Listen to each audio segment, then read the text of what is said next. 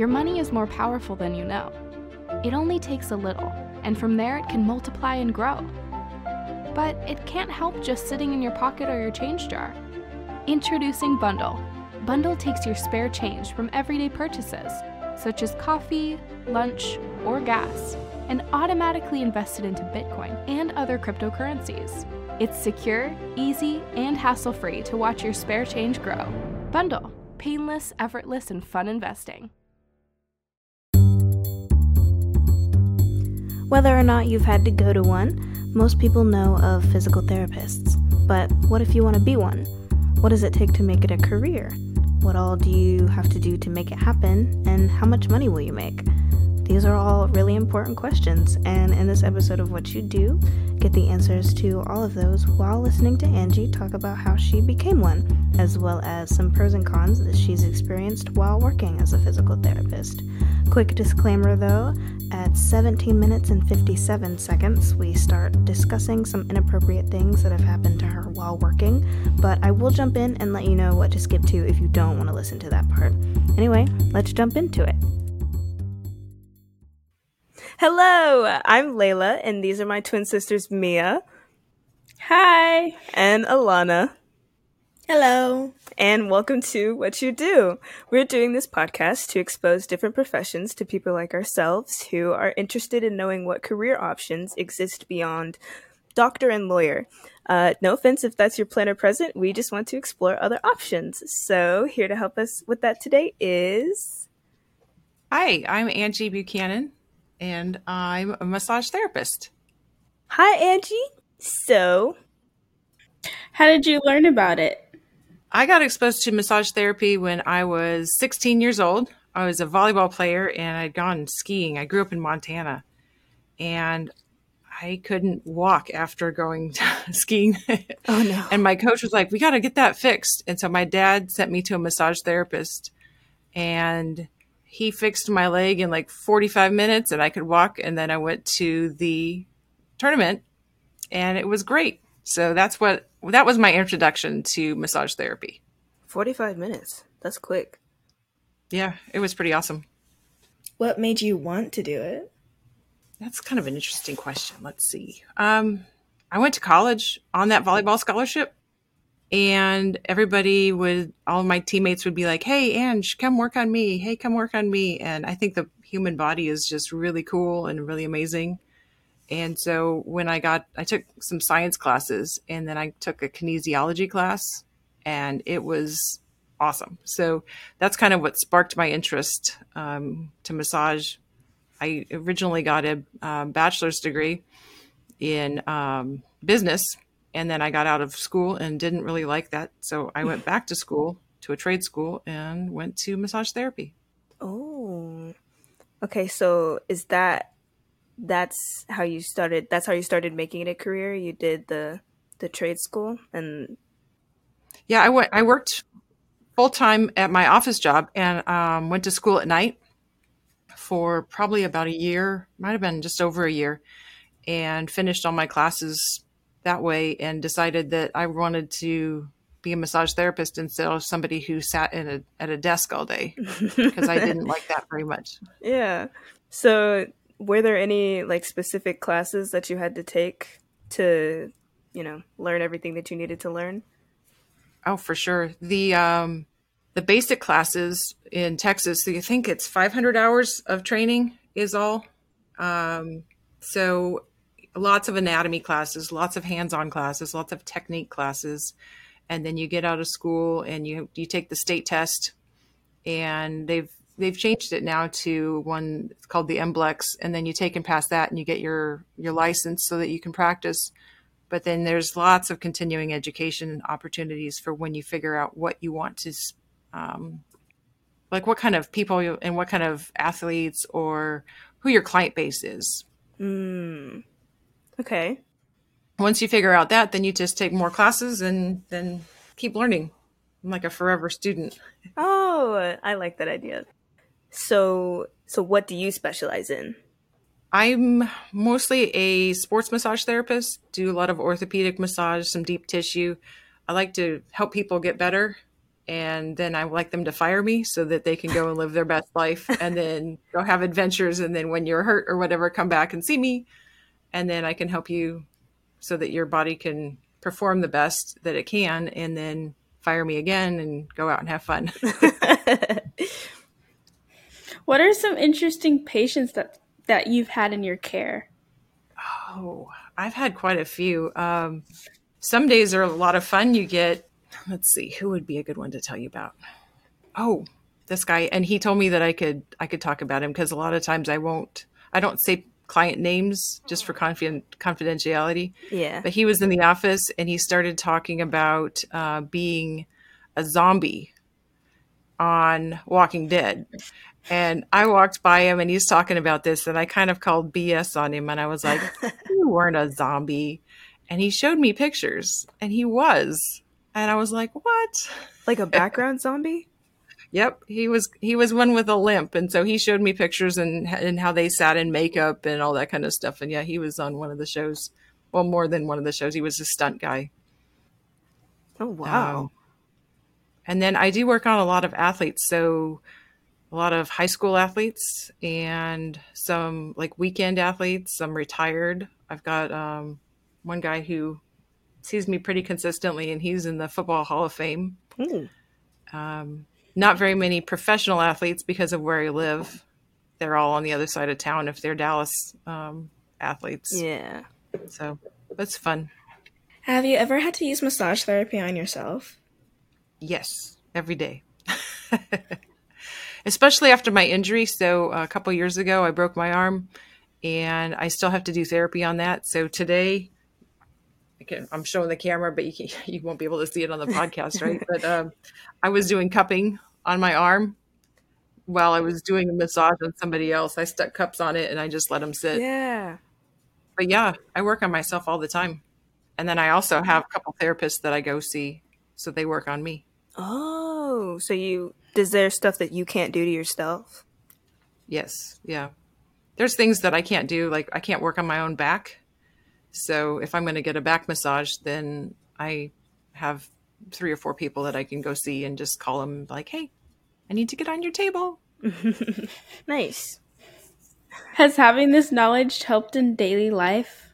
I think so, because if you know how your body works, then you can listen to it when it's a whisper and you're like, oh, that didn't feel very good.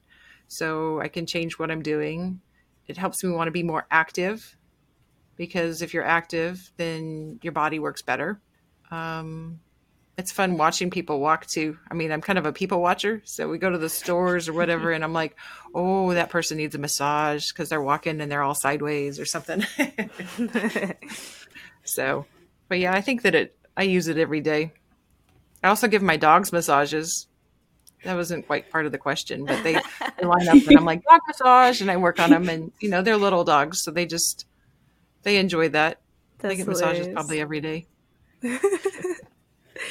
So, for the people who want to pursue being a massage therapist, if you don't mind me asking, or you don't mind answering, how much do you make a year?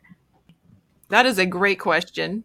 And I will tell you, I'm a sole prop, so I work by myself for myself. Mm-hmm. And this year is my best year. I've made gross, so before taxes and expenses, I made $80,000. Oh, wow.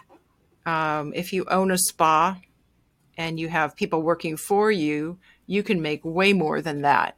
I've got a friend who has 4 massage therapists working for her. So it's her and 4 other ones. And they probably, I haven't heard what her final numbers were for this past year, but she probably cleared anywhere between 250 and 300,000. Oh, dang. So if you're busy and you have good massage therapists working for you, then you can make quite a bit of money. I never wanted to do it like that. I wanted to be able to have my business, kind of my time, surround my family. Mm. I didn't have to be the sole breadwinner. Got it. Which is good. Yeah. Because if you take $80,000 and you take your taxes off of that and all of your expenses, I wouldn't want to live on that much money. That's probably, I don't know, I haven't finished the year's finances, but it probably clears anywhere between 40 and 50,000. Mm. But I don't know that I want to live, I wouldn't want to be the sole income earner on that with a family. Yeah, got it.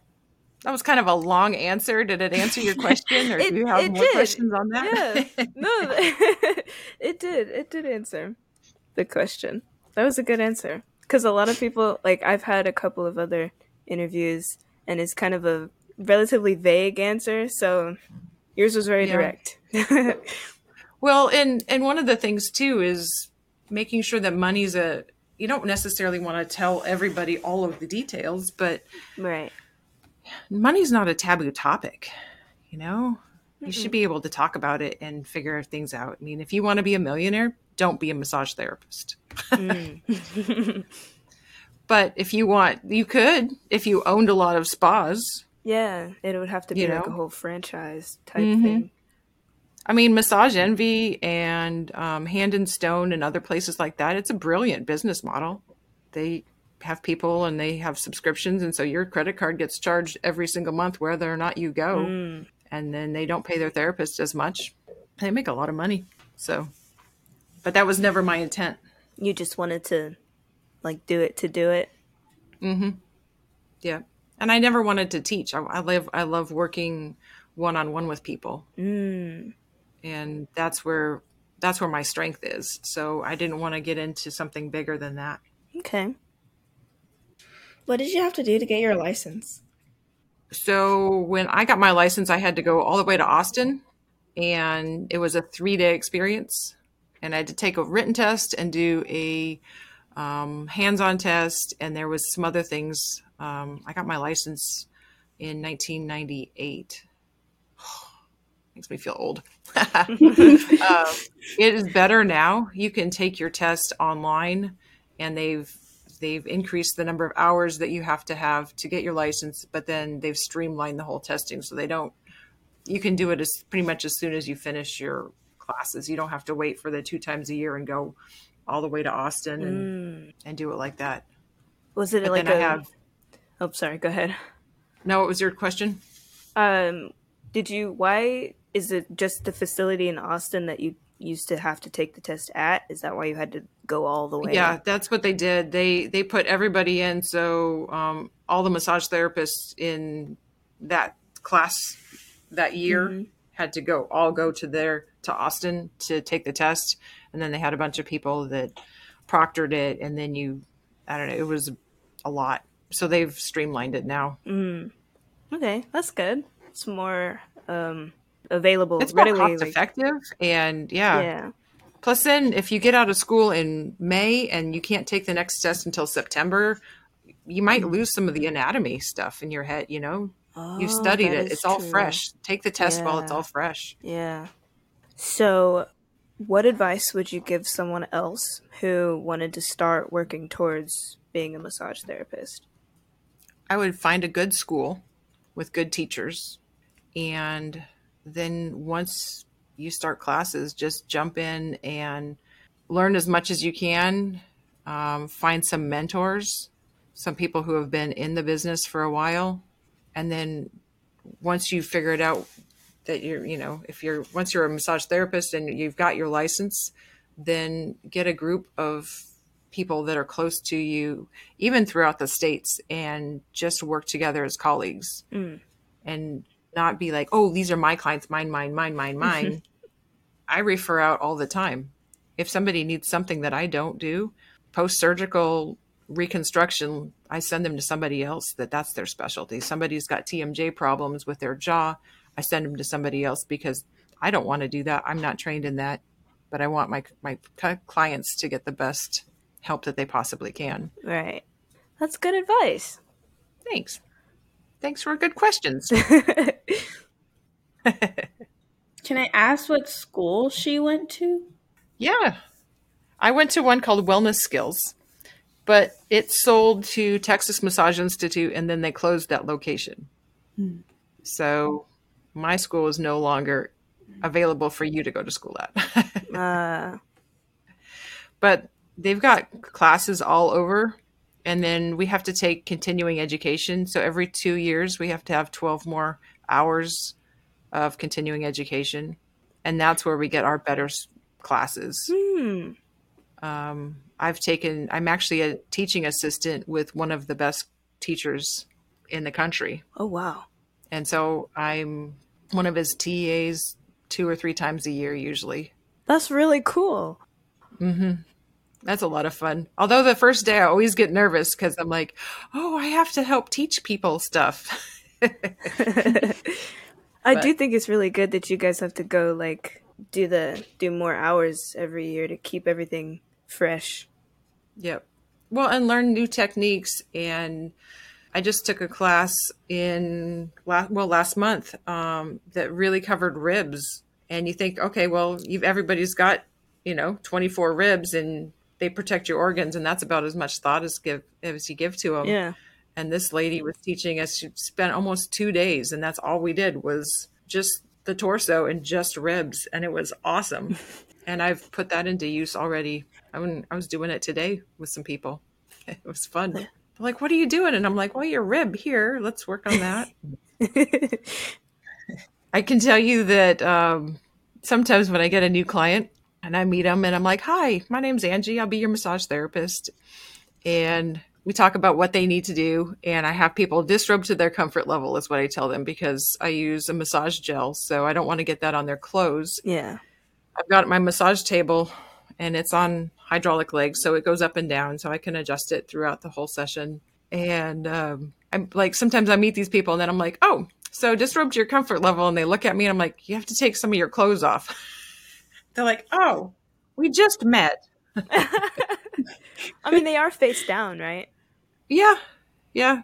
I actually start people face up because if you think about even like the way we're all sitting right now, everything curls forward. So all the things on the front are short and tight. So your pecs, which are your top of your chest and neck, everything is forward. And so if you work on that and open up and out, it'll help your back. So by the time I have you turn over, your back is already starting to relax and feel better.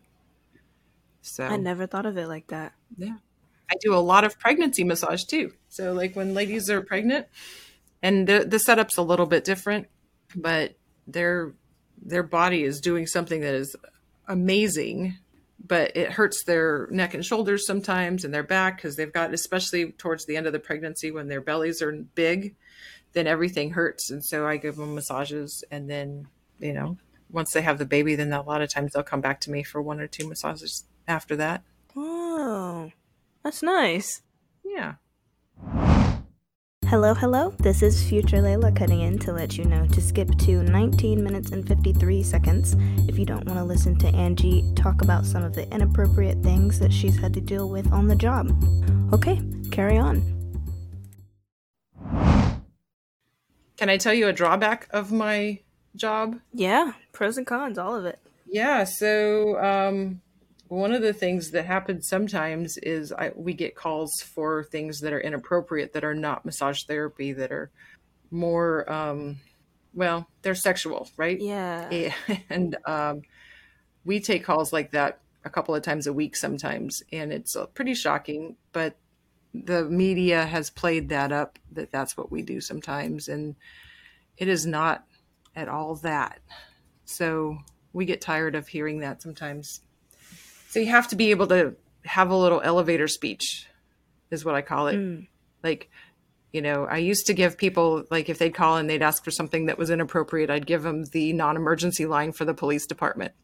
Like, oh, I don't do that. However, you can call this number. They'd never call back. People actually, that's crazy. Yeah. I had one guy ask on the table one time, and I stuck my elbow on his back, and I was like, nope, that's illegal. We don't do that here. You need to leave. And if you don't leave, I'm going to call the police. Oh my goodness. So, but that was years ago, thankfully. So we have to take a sex trafficking class every year before we renew our license. You may want to edit some of this out. I don't know. Possibly. Just talking here. I'm like, I got one of those calls yesterday, and so I'm all like, stop telling me that that's what I do. I don't do that. Yeah.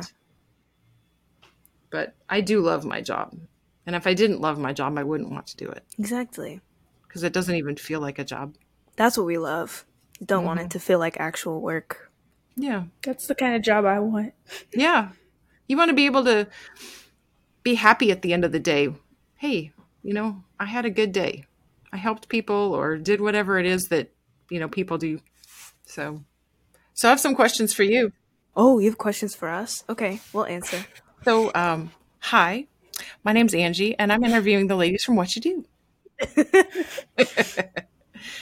How did you come up with this idea for a podcast? So I was in my room studying UI UX design. I was doing a course on it, and because my dad was like, so what do you want to do? And I was like, what you do sounds interesting, so I'll do what you do. That was a joke. So I said, I'll do what you do. And he was like, okay. And so he bought me a course, and I was doing that course. And I mean, it's nice. I don't think I find it as fun as he does, because he genuinely enjoys it. Yeah. It's just like a cool skill to have, is how I think of it. So he came in my room, and he was like, so what do you actually want to do? And I was like, I don't know. He was like, what do you know that there is to do? And I was like, well, UI UX design, teaching, because my mom's a teacher. And he was like, so you just don't know, do you? And I was like, no. So he was like, well, how about you interview people, maybe? Yeah. But I don't like talking to people or going up to people and asking them questions at all. So he was like, so here's what we're doing. We're going to make it an actual thing.